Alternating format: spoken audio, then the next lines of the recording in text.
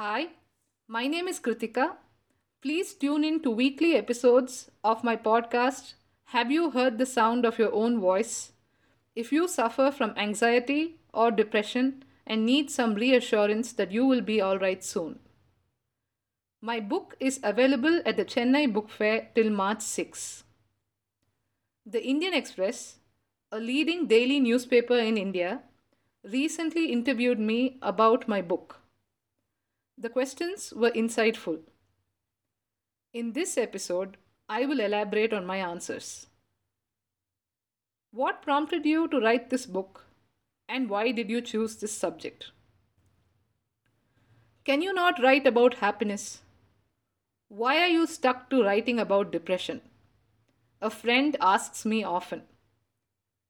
She cannot wrap her head around the fact that I have been depressed or that I chose to write about it. You have a good education, friends and family who love you, and do not lack material comforts.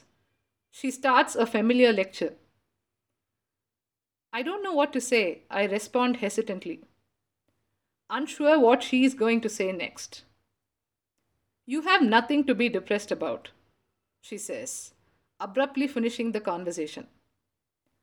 We live in a society where you can be looked down upon for visiting a therapist or taking medication for depression or anxiety. There is no shame in reading a book, though. Every time I read a news report about a student dying by suicide, I felt miserable. I wanted to write a companion book, something that a depressed person could hold close and go back to for comfort. I had suffered from depression when I was in graduate school, so I thought I could narrate the story without hiding the details behind five-syllable words. It is the details that are helpful. My book is not a vanity exercise. It delves deep into depressive episodes so that the reader gets a peek into the headspace of a person suffering from depression. You mentioned that you looked for first person accounts on depression when you were diagnosed with it. Why did you think of this as important? My first thought about this illness when I was diagnosed was that I should beat it. I was hoping to find first person accounts on depression to understand how to live daily with the randomly manifesting symptoms.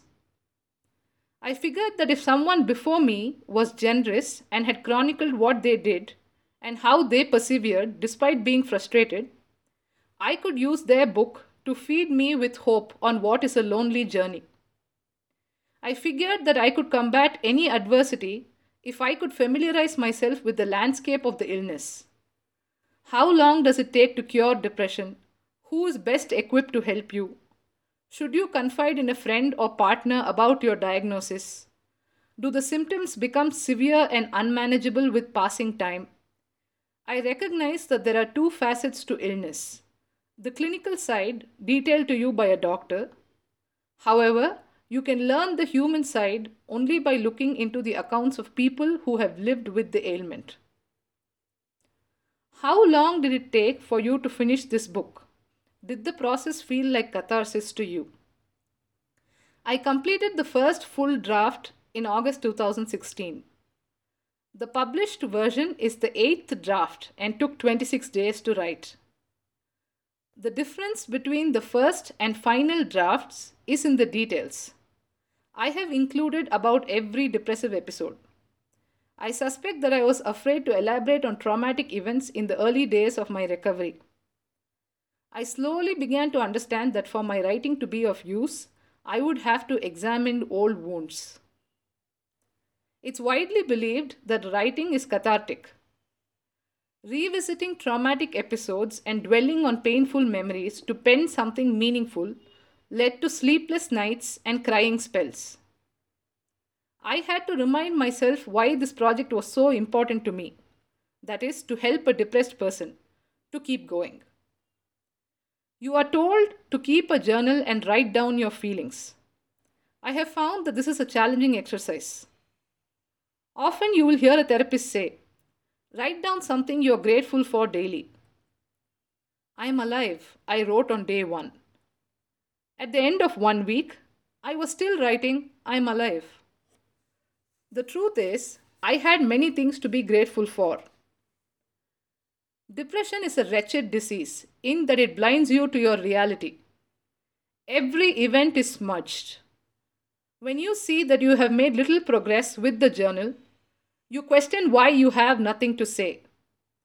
You loathe yourself and slip further down the hole. It's a counterproductive feedback loop. What is the story behind naming your book? Have you heard the sound of your own voice? I will run you through a check. You see a friend and ask, how are you? What are the possible responses she can give? I'm fine. I'm good. Can she say that she is desperately lonely? Can she say she cries a lot without reason? What if you judged her for it? She begins with some trepidation. I. The voice drowns.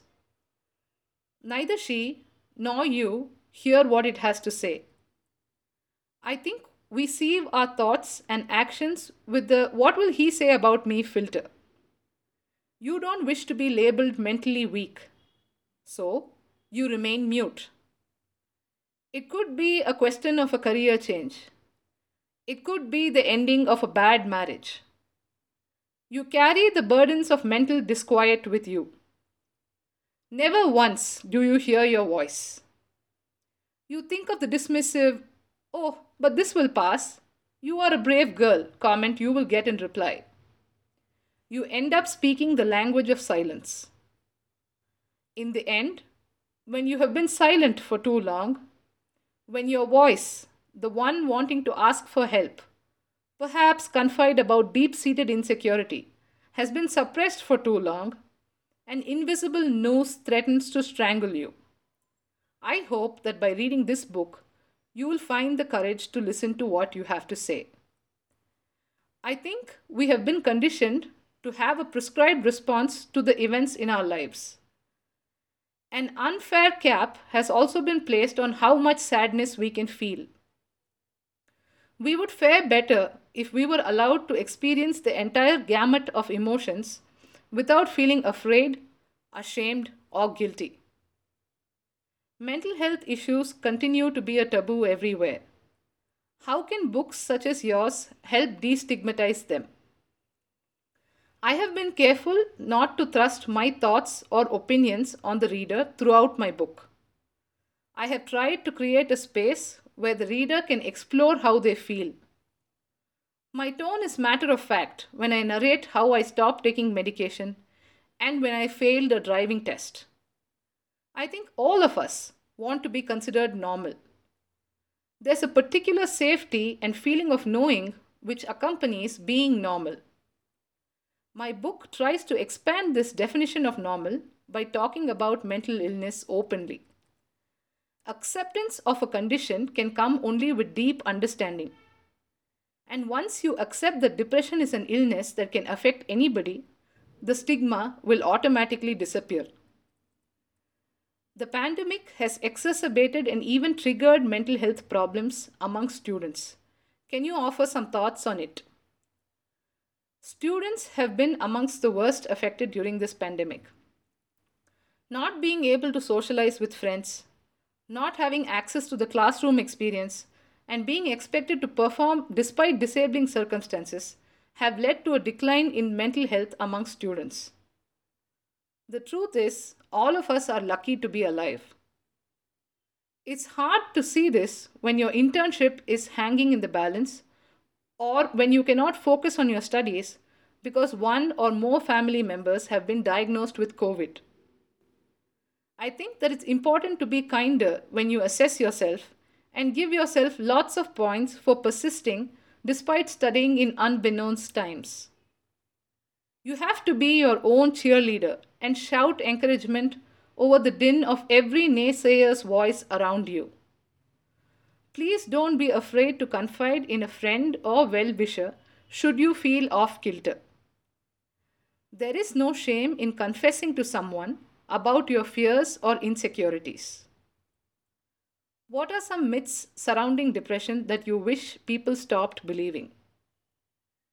I think that we have learned so little about this illness that there is more misinformation than knowledge about depression. Here are some myths I wished people stopped believing. Depression can be willed away with a positive outlook. Playing cheerful music, indulging in retail therapy, or treating yourself to a spa day will make the symptoms disappear. Depression will not affect someone who appears successful or has whatever we have collectively defined as the perfect life. You can predict when your depression will be cured. Therapy and medication will magically pull you out of depression. The medication prescribed to your friend will also work for you. A therapist will offer black and white solutions to all your problems. A therapy session will always make you feel good about yourself. Did you always aspire to be a writer? And now that you are one, do you plan to write more books? Writing is in my blood. I am the granddaughter of veteran journalist Mr. T.S. Srinivasan, who served as a chief reporter of the Indian Express and special correspondent of the Business Standard in a career spanning over 5 decades. I have won writing competitions in school. This book, however, chose me. Yes, I have written rough proposals for 2 books, one on navigating grief and the other investigating the role women played in the Indian freedom struggle. When I say grief, I am not restricting myself to death. You could grieve your loss of identity, the evaporation of an ambition, or the end of a close friendship or relationship. In this book, I wish to deconstruct the syntax or its lack while one grieves. There are very few well documented records detailing the participation of women in the Indian freedom struggle. However, they pawned jewelry, burnt foreign clothes, and walked in the salt march alongside men. I hope that the courage of these women before me is an inspiration to my generation. Please subscribe so that you do not miss out on an episode.